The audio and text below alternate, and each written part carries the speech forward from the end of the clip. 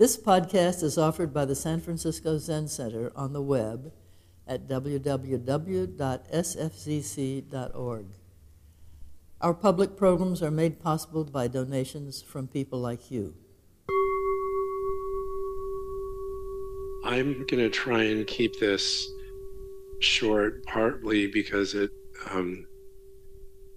would make sense for me to spend as little time as possible just blathering away up here, and also because it would be great to have a discussion. So we'll see what happens, right?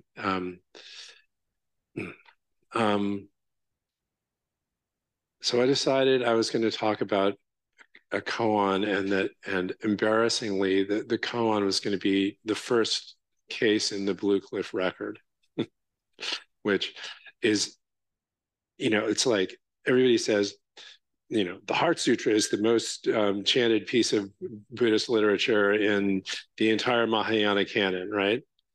Well, at least in the Soto Zen school, or at least in this Soto Zen school, the first case in the Blue Cliff record is the most recited case in the entire, koan literature. And the reason is that it shows up lots of places, including the Shuso ceremony, right? And this thought came to mind like a number of years ago. I think the last time we did this, my family and I went to see the Nutcracker at Christmas, right? And we were sitting there and listening, and it was really, really great. And there were all these families around, and they were all watching the Nutcracker. And well, the structure of the Nutcracker is that they do a bunch of stuff, and then kind of near the end they reprise it in these little brief snippets, right? And there's one dance, and I forget exactly what it's called, but essentially the intention is that it sounds a little bit Middle Eastern, and there's this sort of mysterious dance with it, and so on and so forth. And the second time it came around, this incredibly adorable little girl that was sitting directly in front of me goes, "Not again!" And it was loud enough so they could hear her all the way down on stage, which is really kind of great, actually. But so I figured that's what everybody was going to say about that. The first case in the Blue Cliff record. But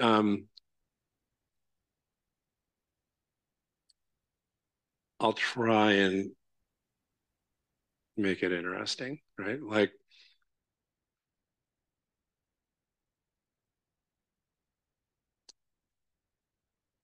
it's about Bodhidharma and the Emperor Wu. And the Emperor Wu is unquestionably a historical figure. Bodhidharma is a lot more questionable, right? And even scholars that think that he actually is a historical figure, and that's not everybody thinks that. Completely disagree on when he lived, where he came from, how he got to China, how he moved around once he was in China, whether he really went up to Shaolin or not, and so on and so forth, right? And then they also recognize, every one of them recognizes that a lot of components of his life story are a standard life story, are totally mythological. Like the most famous part is 3 years after he died, an advisor to the emperor was walking along, and he was actually going to Shaolin to meet with the emperor. And he bumped into Bodhidharma on the road, and Bodhidharma was walking along with a stick over his shoulder, and hanging from the shoe, the stick was a single shoe, right? And the guy says, "Hey, what are you doing? You're dead." And he goes, "I'm going back to India." And he goes, "Don't tell anybody you see me until you've seen me, until you get to Shaolin, or things could go very badly for you." And then he walks off and disappears. And so the guy gets all the way to Shaolin, and he sits down and he tells the emperor what happened. And the emperor says, "You're lying. And you can't lie to the emperor, so I'm going to have you executed." and but the just to check, the monks went out and they essentially dug up Bodhidharma's grave, and they found only a single shoe in the grave. And various people wrote poems about it. But anyway, so that clearly didn't happen, right? But there's a lot of other stuff that might or might not have happened. And the encounter with the Emperor Wu is actually one of them, right? But none of that matters, right? And because the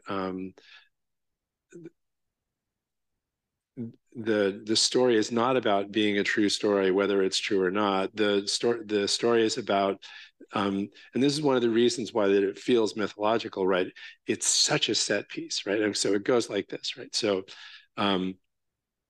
Bodhidharma kind of storms in because he was that kind of guy, and you know, presumably you know, says and does something respectful to the emperor, and then the emperor says, okay, so I'm this great Buddhist emperor, and I've built all these temples, and I've paid to have all this stuff translated, and I studied really hard, and I really know my dharma front to back.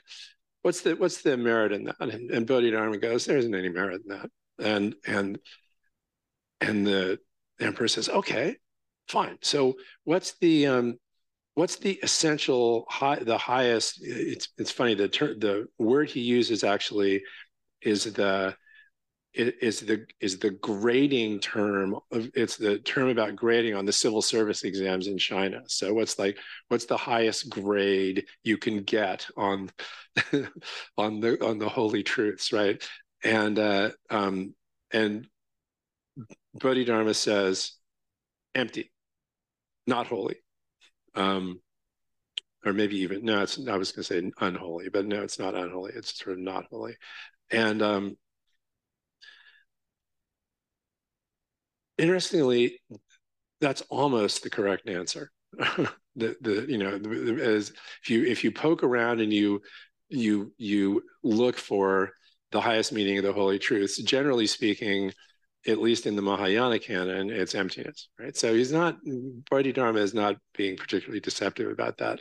But then the emperor, who it seems like he might be a little vexed, says something like, well, who's standing before me now? And my guess is that something like, who the hell are you, right? And Bodhi just don't know. And then he walks out and supposedly crosses the Yangtze River and ends up in the kingdom of Wei, where he sits and stares at a wall for 9 years. And there's some stuff that happens after that. But if you look at the set piece there, it's clear what's going on. Like the Emperor Wu represents human effort and conventional understanding, right? So he's paid to have a whole bunch of conventional understanding delivered to him and his monastic communities, and he's done a lot of reading, and he actually knows what the highest meaning of the holy truths are too, because he studied it carefully enough so that you got a sense of it, right? So he's not an unvirtuous guy. He's engaged in all this incredibly virtuous, helpful effort, and he was, you know, there's a little tendency on the part of people who read and study this koan to kind of be dismissive of the Emperor Wu, but that would be a mistake. He's actually kind of awesome, right? And so if that's true, if he represents conventional understanding, you know, kind of the sort of standard definition of human right effort, even in the human right effort in the presence of a kind of privilege that allowed him to have a pretty broad scope, right? What does Bodhidharma represent, right? Bodhidharma represents the ungraspable and the unknowable, right? And so here you have these two people that are the mouthpiece for conventional understanding, and the ungraspable standing up and having an exchange, right? Does that sound like mythology? Yeah, maybe. Right? But in any case, that's what it's about. And it's intentionally about that. And it's not like it's the only case in the literature that has that flavor. Like if you look just a few cases later in the Blue Cliff record, there's this story of what is it, Dushan, and he goes to he's a famous Buddhist scholar and an expert in the Diamond Sutra, and he hears about the Southern school and he's incensed, and he's like so he straps on his straw sandals and he throws the scrolls that have his commentaries on the Diamond Sutra in a backpack, and he storms off to the south, and somewhere way down south he meets this he finds a roadside tea shop, and he goes in and he said, I need some tea and cookies for refreshment. And the tea lady is like, hey, what's that in your backpack? And he goes, I'm a famous Buddhist scholar. These are my commentaries on the Diamond Sutra. And she goes, oh, well, Diamond Sutra says, um, present mind is ungraspable, past mind is ungraspable, future mind is ungraspable. What exactly are you trying to refresh? If you can answer me, I'll give you some tea and cookies. Otherwise, get the hell out of my shop. And he's like, whoa. And so she throws him out. And then he ends up going to see this guy, Lungtan, which means, I think, dragon pond. And he storms in and says, I'm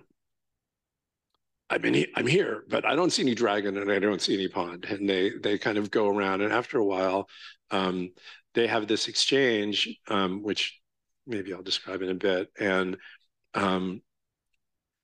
he has a moment of realization, right? And so he gets up in the morning, and this is not the only person that's ever done this in the history of the Zen koan literature, and he burns all his commentaries on the Diamond Sutra, and walks off to find a teacher or something like that. And that's that story. And then there's also I think it's Shangyan, and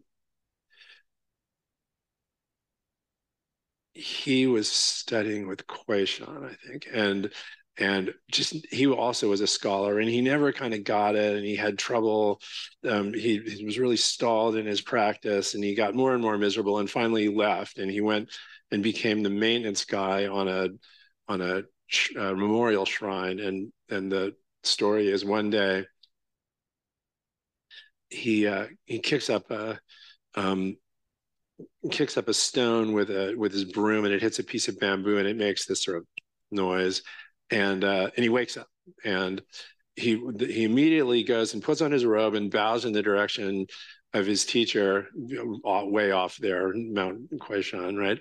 And he writes this poem that says something like, I'm so grateful. If you'd explained it to me, I would never have gotten it. So it's a persistent theme. That case is like, I think, case 5 in the Mumonkan Khan, right?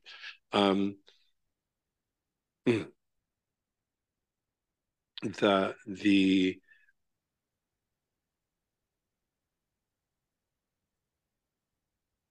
standing up conventional understanding and cognition against the ungraspable and realization, right?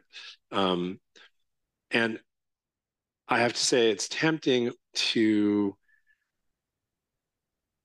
conclude from those cases that the compilers of the Koan literature were sort of deprecating conventional cognition and understanding. But I think that's completely untrue, right? Like if you look at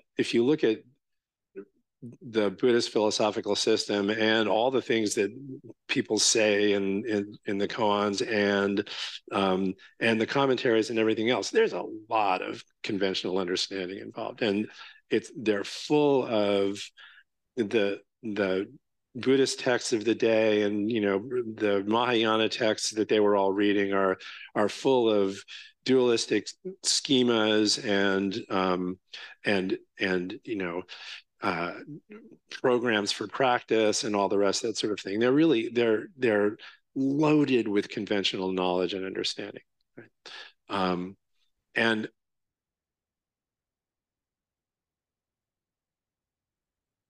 fundamentally, as far as I can tell, nobody has a problem with that. It's more like, how many people here went to Hampshire College? Any of you? I know Catherine did, but I don't think she's here. So you know what the motto of Hampshire College is, right? It's non satis scire, which means to know is not enough, right? And I think it's more like to know is not enough, right? Like understanding in the conventional sense and realization are not the same thing, right? And if you focus on conventional understanding, it actually ends up being a distraction from the practice that you need to engage in to have a more fully, more comprehensive and full realization of what it actually is to be human, right? That's kind of what it comes down to. And so the interesting thing about conventional understanding and realization is, even though they're not the same, they're definitely complementary, right? And if you look at the comments both on these koans that I was just talking about, and pretty much everywhere else, they basically say, and Dogen says this too, right? He says, cease from practice based on intellectual understanding. Yeah, exactly. But that's not the same as saying abandon intellectual understanding. It's more like, if you practice diligently, the relationship between intellectual or conventional understanding and realization becomes clear. And the commentators also say, and if you don't do that, you'll never get it in a million years. That's kind of what they say, right? The realization is contact with the ungraspable nature of reality, which means fundamentally, when he says, "Who are you? Don't know," what he's saying is, I really don't know, right? um, and my experience with that is that it arises in a bunch of different ways, and we're going to talk about that a little bit more in terms of how it arises out of practice. But fundamentally, it's the fruit of practice that there's a lot of talk and a lot of programmatic stuff about how it happens in the context of Buddhist practice. There's programs for koan study that are designed to produce that insight, that awakening, right, to the ungraspable nature of reality, and the way in which emptiness and that ungraspable nature can actually reach into your body and grab your attention, right? Uh, so it comes from experience aided by practice. Let's put it that way. Does that make sense, or what do you think? Experience the last word, I didn't pick that up. Experience supported by practice. Actually, not just supported by practice. It comes from the experience of practice. Right? Yeah. The a model, and not the only model for a practice that can give rise to that experience and that realization, right, is zazen. Obviously, that's what we're all doing here, right, which is great. The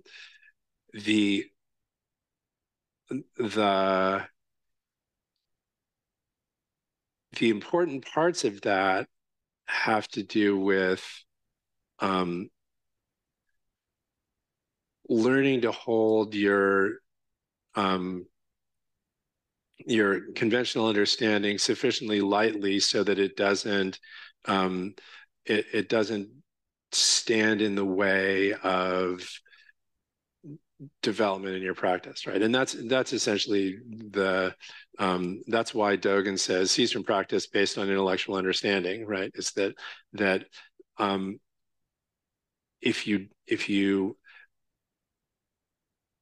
study the self, if you practice in this particular way that involves kind of unloaded attention to the process and arising of the self, then naturally something else starts to happen after a while. If you kind of mess with it by trying to control it, trying to drive it with your expectations, by making judgments about your practice one way or another, et cetera, it's much more difficult. And that, obviously is what Suzuki Roshi is saying in Zen Mind, Beginner's Mind, among other places, right? And also what Dogen says, right? And so it's interesting that the fly leaf basically in Zen Mind, Beginner's Mind says something like, in the beginner's mind there are lots of possibilities, in the expert's mind there are a few possibilities, right? That sounds really good. It's actually not true at all. Like if you ever talk to a real expert about something, chances are mostly what they'll tell you is what they don't know, which is, or if they're a real expert, because they've come up against the boundaries of their conventional understanding in the process of becoming experts. And that's a marvelous thing. But as a rubric, it's not bad, right? So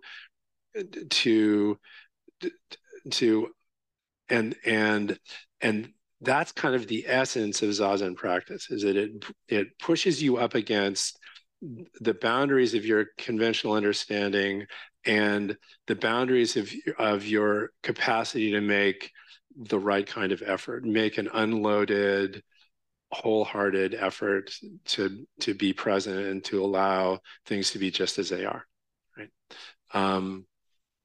And so I think pretty much for all of us, it's certainly for me, but my experience from talking with people is that pretty much everyone has this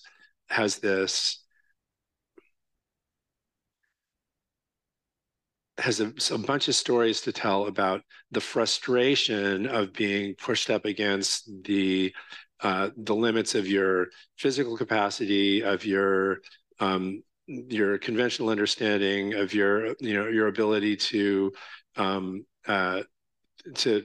make an effort that's not either pushing too hard or not pushing hard enough, and all of that stuff, all of that whole complex of issues around practice, brings us up to this point of frustration and difficulty, like over and over and over again. And what it's offering in that moment is an invitation to let go.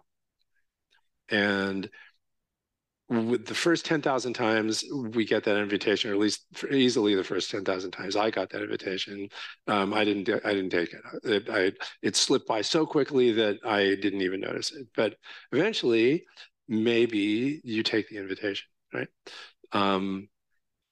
And then something else happens, right? Then there can be a broadening of the sense of what it actually means to be human. There's this rising up and sort of this sort of broad, receptive, continuous attention that we always carry with us, but is obscured by our conventional thinking, rises up and kind of, at least for a little while, takes its natural place in our awareness, right?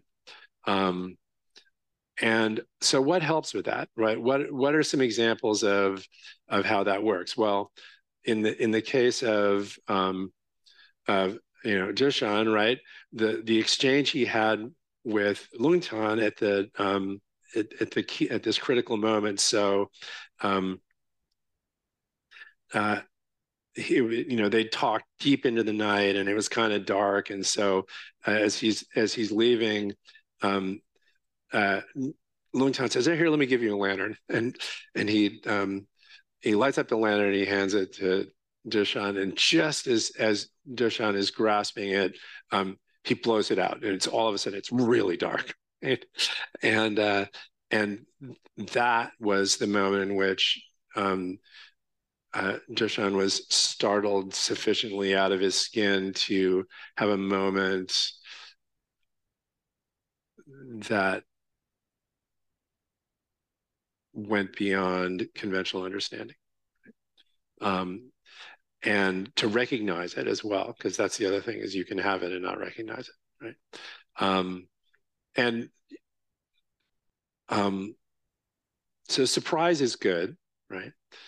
Interestingly, another thing that helps with that is if you really attend carefully, sufficiently carefully to the the the process of conventional emotionally tagged cognition in the course of your everyday life, you pay close enough attention to it to realize what a burden it is, and to actually feel the burden of it, right? And for me, this is true, but also I've talked to a number of people who, at one point or another, they're just like, "Oh wow, this is really heavy. I can put it down," which is lovely.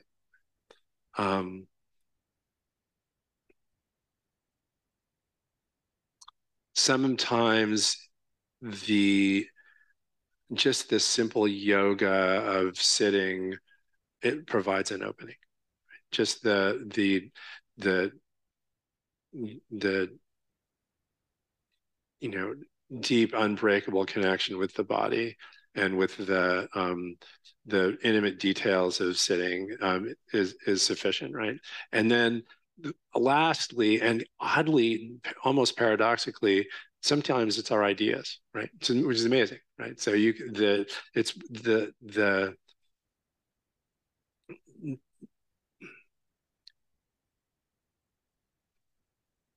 it turns out that that your entire life in practice takes place in this tangle in between conventional cognition and this other mode of being that isn't as concerned with the self, grasping an aversion, the agendas of the self, and so on and so forth, and is more directly connected to the interdependent co-arising of all being, right? And we carry both of those around in our body, and they're tangled together inextricably, right? Information from this side impacts information from this side, and the other way around. And so, an obvious example of that is, well,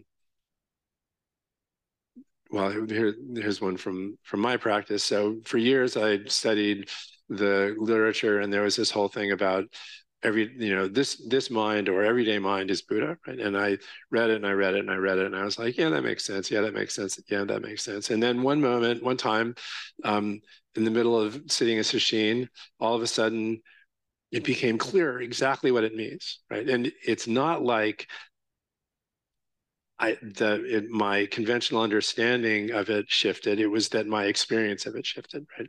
And that experience was both aided by my holding of that idea, and the experience changed the nature of the idea, right? Amazing. So they're actively entangled and interacting all the time, right?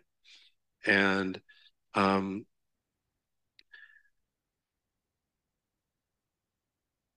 what that means is that realization is just the practice of living in and navigating skillfully in that tangle. That's it, right? So that's the highest meaning of the Holy Truths, just in case you wonder.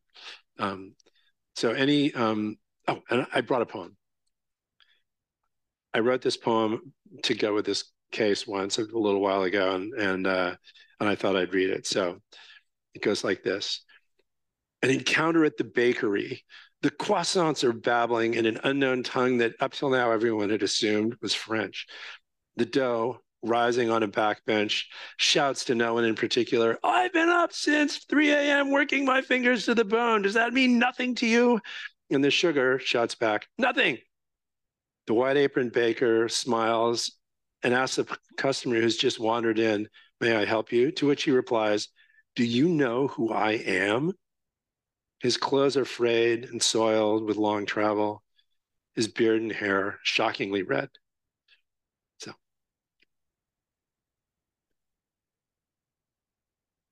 Well, great. Thank you so much for listening.